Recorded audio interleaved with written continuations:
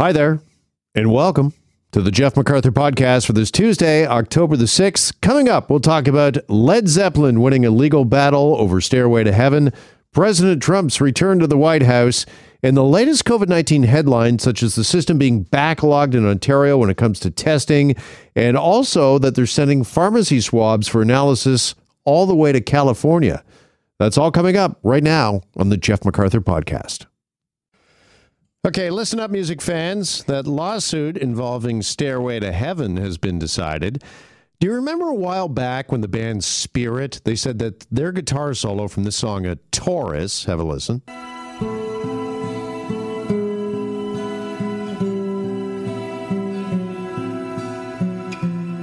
They said that it sounded a little too much like this one from Jimmy Page.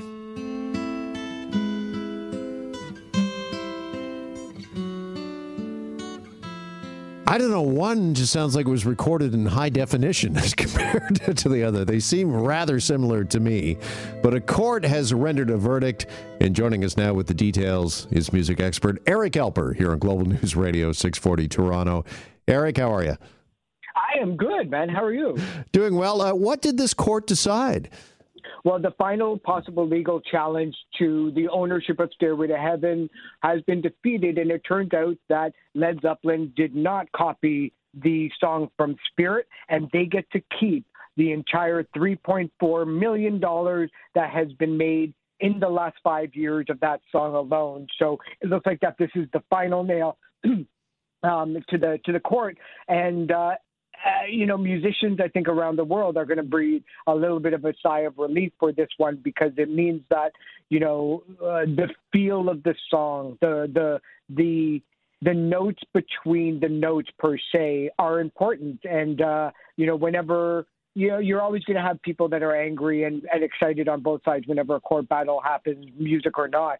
But I think with this one, though, it was so hotly contested that the music industry is kind of just breathing a little bit of a sigh of relief for this one. Yeah, do we know how this was ultimately decided? Because we just played the clips back to back. Along with many others, I don't know, there's a striking similarity there, Eric.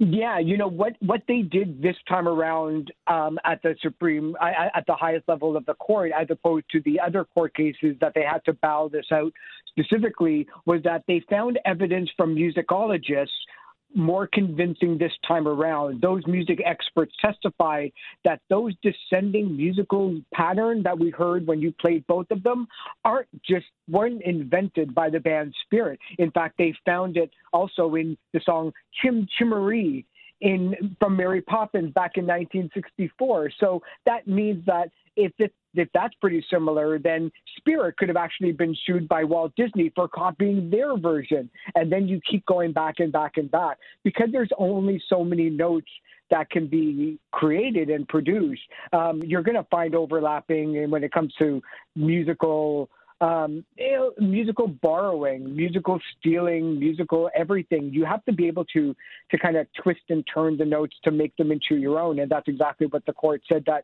Jimmy Page and Robert Plant of Led Zeppelin did. So this kind of comes down to the age-old argument, were you influenced by something or did you rip a band off? Because, correct me if I'm wrong, I'm trying to remember the backstory here. And wasn't Spirit opening for Zeppelin ahead of the release of Led Zeppelin 4? And that maybe they heard this song, Taurus, playing while they were back in their dressing room, and it just kind of seeped maybe into Page's consciousness, that sort of thing? That's exactly what happened. And in fact, the band Spirit said that maybe unconsciously Jimmy Page, stole the song, maybe didn't do it with malice, maybe didn't do it with full-on intent. But those notes were there in his mind, or at least through his ears. And Jimmy Page has said that out of the 4,000 vinyl records that he owns, only 5 of them were by the band Spirit. But he said that he first heard Taurus on the internet back in 2014 when the lawsuit happened. So, the court kind of believed this. But, it's interesting because going back to what you were saying about the notes and that subconsciousness, a couple of years ago, you and I talked about that other big lawsuit in the music industry where Pharrell Williams and Robin Thicke were sued successfully by Marvin Gaye's estate, right, because they felt that blurred lines sounded too similar in the feel and the vibe of the song of Got to Get It On. And so that was interesting because even though that the notes weren't similar, the cowbell was similar, the way that the sound of the drums were similar, evoking those memories of the original Marvin Gaye song. So it wasn't even the copying of the notes, but Marvin Gaye's estate successfully sued that, that Motown R&B funk feel of 1972 could be copyright, and that kind of scared a lot of musicians as well. Yeah, last I checked, Led Zeppelin, they've made a few bucks in their day. So is it surprising that they just didn't settle this and make this all go away? Or was there a lot more than just money riding on this, do you think? You mentioned a second ago the music industry kind of breathing a sigh of relief. Led Zeppelin has gotten spanked in the past and damaged their reputation forevermore when they didn't credit old blues artists like Willie Dixon on their first couple of albums when they were doing cover versions of their songs, or at least using verses and chorus of copyright material and didn't give credit. And it's knocked them to this day. And I know that they still feel bad about it, considering the fact that they bow to these blues artists. They just didn't realize maybe that those songs weren't in the public domain, or for whatever reason, the last thing Led Zeppelin wanted to do and have a stain on their career, that their most beloved song, they actually ripped it off from somebody else.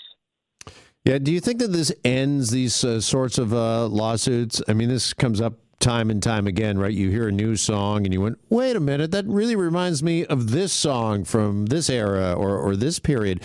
Do you think that this is precedent setting, this decision, and that we're going to see less of this perhaps, Eric? No, we're actually going to be seeing more of it, not necessarily because of this, but because everybody has access to YouTube and Spotify and 55 million songs. We never had access to that. If you wanted to hear a song 20 years ago, you actually had to find it and go out and buy it. And now that with every single hit song on the Billboard Hot 100, there's probably a lawsuit happening quietly behind the scenes that we just don't know about, because it could be a song from 1964 that might have sold only 3 copies, but somehow managed to find its way on YouTube, and those creators or that estate is now going after Taylor Swift or whoever happens to be, the biggest selling artist at the time. There's no saying that when there's a hit, there's a writ. And certainly we're going to see definitely more of this as the accessibility to music is at our fingertips, because you could actually claim, when you were surfing around YouTube that day, you probably heard this song, and it's up for the defender of that song to prove that they didn't. And that's really hard to prove.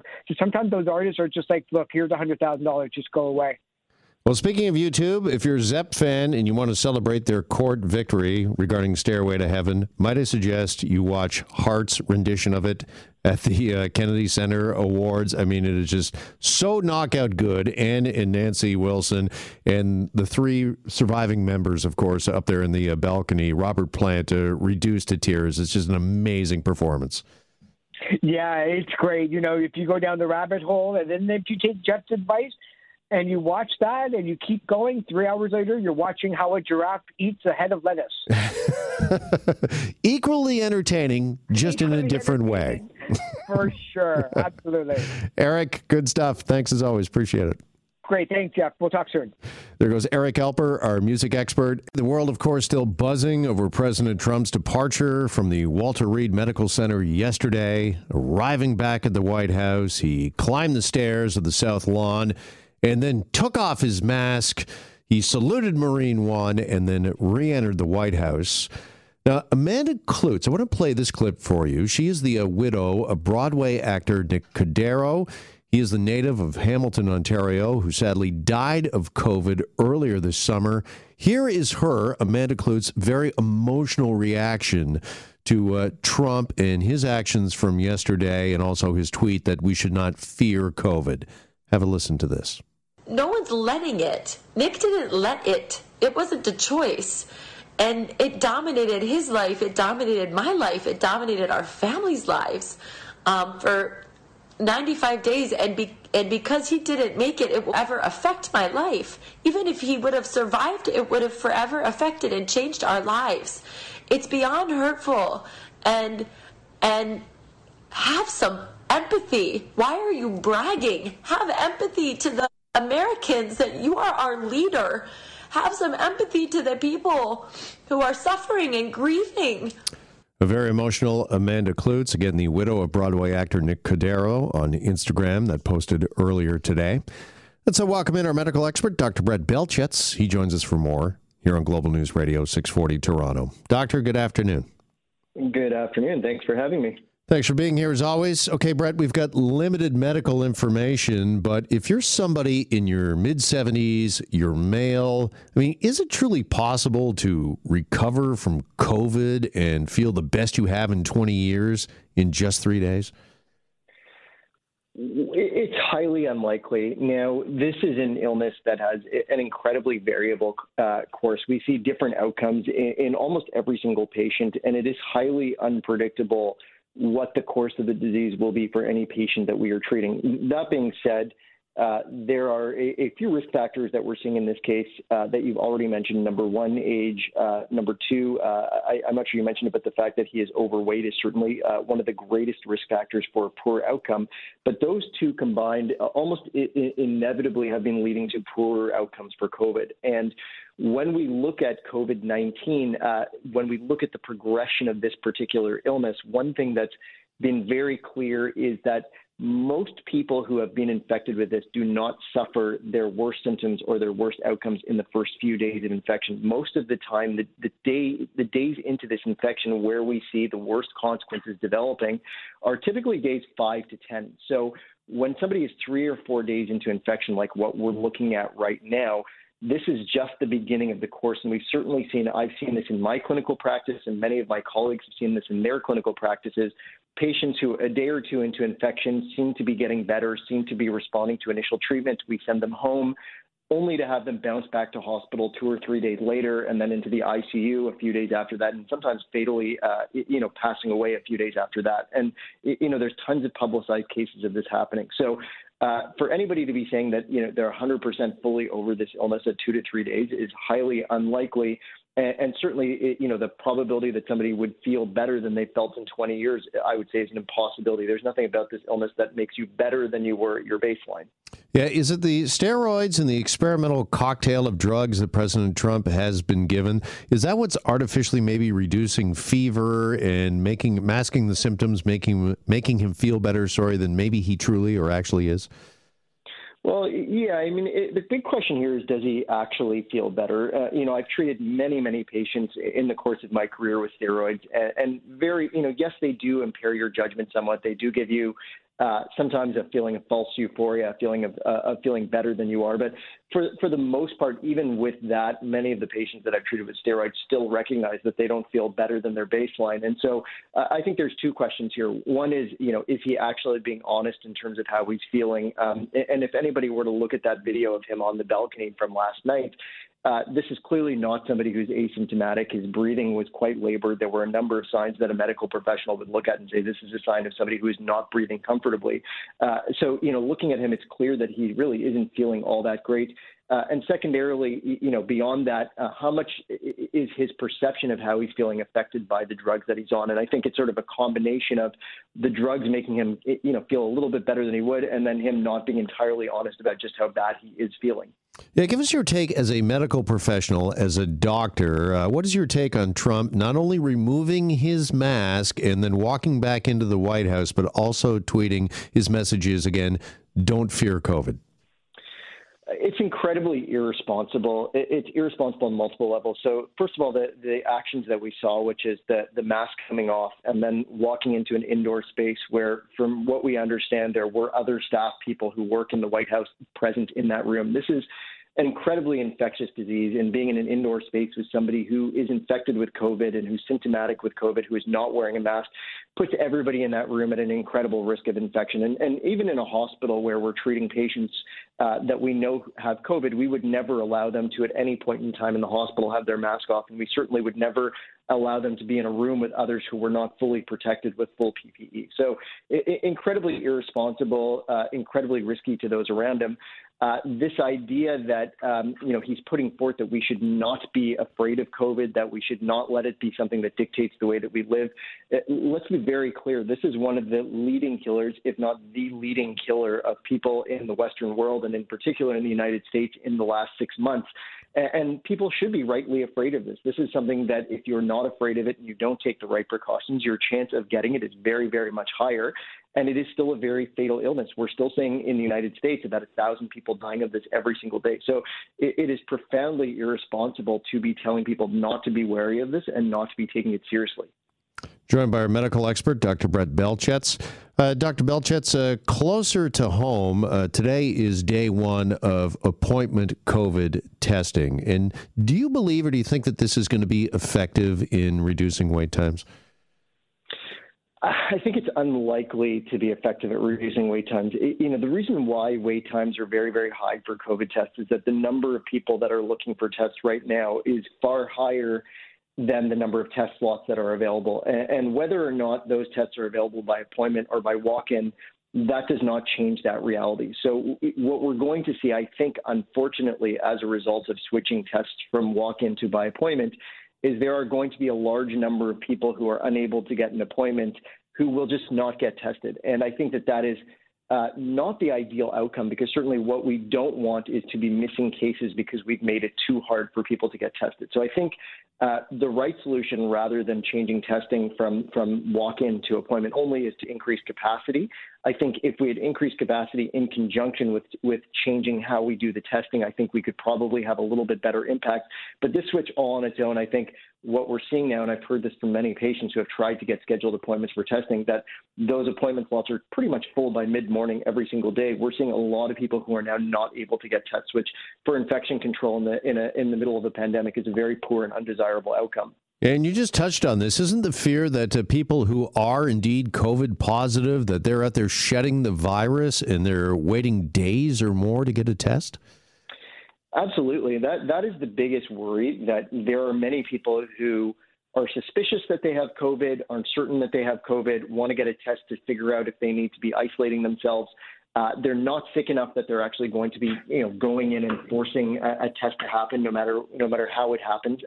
But they're concerned enough. And the problem with that is that all of these people who are shedding virus, who are well enough to potentially go to work, to go to a store, to be in settings with family where they might spread it to others, these are the people that aren't going to be getting tests, because they're going to say, I'm not sick enough to go to the hospital. I'm not sick enough to wait days for an appointment, so I'm just going to forget it. And this is really something that I think runs a very significant risk of contributing to runaway case numbers, which is something that we're already starting to see. We were airing Premier Ford's press conference last hour here on Global News Radio. He was asked by one reporter who went on to some of the hospital websites and said that it's almost impossible, as you just said, to get a booking for an appointment right away. And his answer was, if you aren't showing symptoms, don't go for a test. But does that make good medical sense, do you think? Again, when we talk about people who are worried that they could be COVID positive and are shedding the virus without knowing. And also, what about those that get a contact tracing alert, or somebody who knows that they've had a possible exposure, but again, aren't showing symptoms? Shouldn't we want them to be tested? Yeah, I think there are certain categories of people that should be getting tested and certain categories that aren't. And certainly who should be getting tested very much depends on how much virus is out in the community. And so when we were at 60 cases per day in the community, the odds are that any person out there who is walking around and has a little bit of a sniffle, the odds are that it's COVID, or the odds are that anybody who has no symptoms has COVID, are very, very low. So your outcome of actually, using test resources on those kinds of people is very much wasted. You're not going to see very much in the way of meaningful results, or very much in the way of infection control. The reality is now that, we have, over 500 cases every single day and over 700 cases someday. And most experts believe that is a vast underestimation of how much is actually circulating in the community, given that the positivity rate of the test that we're doing is upwards of 10% in some neighborhoods in the province. What it means is that almost any group of people that you're going to randomly select who want to go in for testing, you are going to pick up some cases, which means that we have to have a much lower bar for who should be going for testing than if there were fewer cases in the community. Because, again, the only way that we're going to get this under control is to identify all of those cases and get those people out of circulation. So I think people who are absolutely asymptomatic and have had no contact with anybody who is sick, probably less important. But I think if you've gotten a contact tracing alert that anybody you've been near tested positive, or if you know that you are exposed, absolutely those people should be prioritized and should be able to have access to testing. And if we're not able to test those people, then we're going to have a very long road ahead of us in terms of getting this under control. For sure. Just finally, Doctor, I want to ask you, and we're going to delve into this a little more thoroughly in our next break, but there is a report that pharmacy testing in Ontario, which has started up in the last week or so, is now being shipped out to California to be processed. I mean, is that the most efficient system? I mean, there's one thing, it's one thing, to get tested, but it's another thing to get the results, which of course is what people so desperately want. It's a good question. I guess the bigger question to ask is why those tests are being shipped out. Are they being shipped out purely just as a matter of convenience, or are they being shipped out because we do not have the testing capacity here in Ontario? And, I would say at this point in the pandemic, where it seems like testing capacity is a very precious resource, if we are shipping tests out because we just cannot actually process those tests here, and if there is capacity elsewhere in the world and we can actually get those tests there and get answers back in a relatively efficient amount of time, then that probably is a good thing. I think anything that can expand our testing capacity in the short run is probably a good thing. And, the reality is it doesn't really matter whether your COVID test was processed here in Ontario or in California or anywhere else in the world. What's most important is how quickly are you able to get a test and how quickly are you able to get results. And I think whatever achieves quick results in those areas is probably a good policy decision at this point. Well, we certainly need some assistance, some help in that area. As you well know, the backlog is pretty big. It's fairly tremendous and growing in the province right now. Doctor, thanks as always. Really appreciate the time and the perspective. My pleasure. Have a great day. You as well. Dr. Brett Belchet's our medical expert. And as I mentioned, we're going to talk a little more about pharmacy testing. Is it doing what it should? Is it effective? And why are all of these tests being shipped out to California? Okay, there is a report out today, as we've been discussing, that pharmacy testing here in the province is actually being sent to California for processing. And that's led to speculation over whether or not this is the most efficient system, and is it helping when it comes to the province's testing backlog. Christine Nielsen is the CEO of the Canadian Society for Medical Laboratory Science and joins us now here on Global News Radio, 640 Toronto. Christine, good afternoon. Hi there. Pleasure having you with us. First of all, can you kind of break down or explain the process for us? I mean, what happens after I do my COVID test and I leave my local pharmacy? Where does it go next? That's a great question. So one of the challenges is it's called a testing site. And it's not a testing site, it's a collection site, right? So they are collecting your specimen. And then one of the most important things that happens in lab testing is we have to make sure that your specimen's traceable. You would always assume that that's happening. So it's got to have your name. We got to know how to get back to you. So it's got to have your health card number on there. So we want to make sure that that's part of the processing that takes place before the specimen's collected, so that that pharmacy knows where all of their specimens are. And presumably somebody comes to collect it, or they ship them out, and they're being received by a place called In Common Labs, which is in North York, which then prepare a batch of specimens and send them currently, because Ontario is at capacity, to the United States for testing. And it's currently being done in California. Okay, and that leads to the question, is this the most efficient and cost-effective way of dealing with these tests? So efficient, possibly right now, because the backlog on the weekend was at about 70,000 tests, right? So you've got people literally waiting in line to find out what's happening to their specimen. I've been COVID tested myself, and about a month ago, we're looking at 2 to 10 days. That is a huge variation for a patient waiting to have their information come back. 2 days ago, the same website said 4 days, and it's now currently under maintenance, and you have to contact whoever collected your specimen. So I don't know what the turnaround times are looking like right now. Is it efficient? Well, a private lab runs 24 hours a day. But California is not around the corner.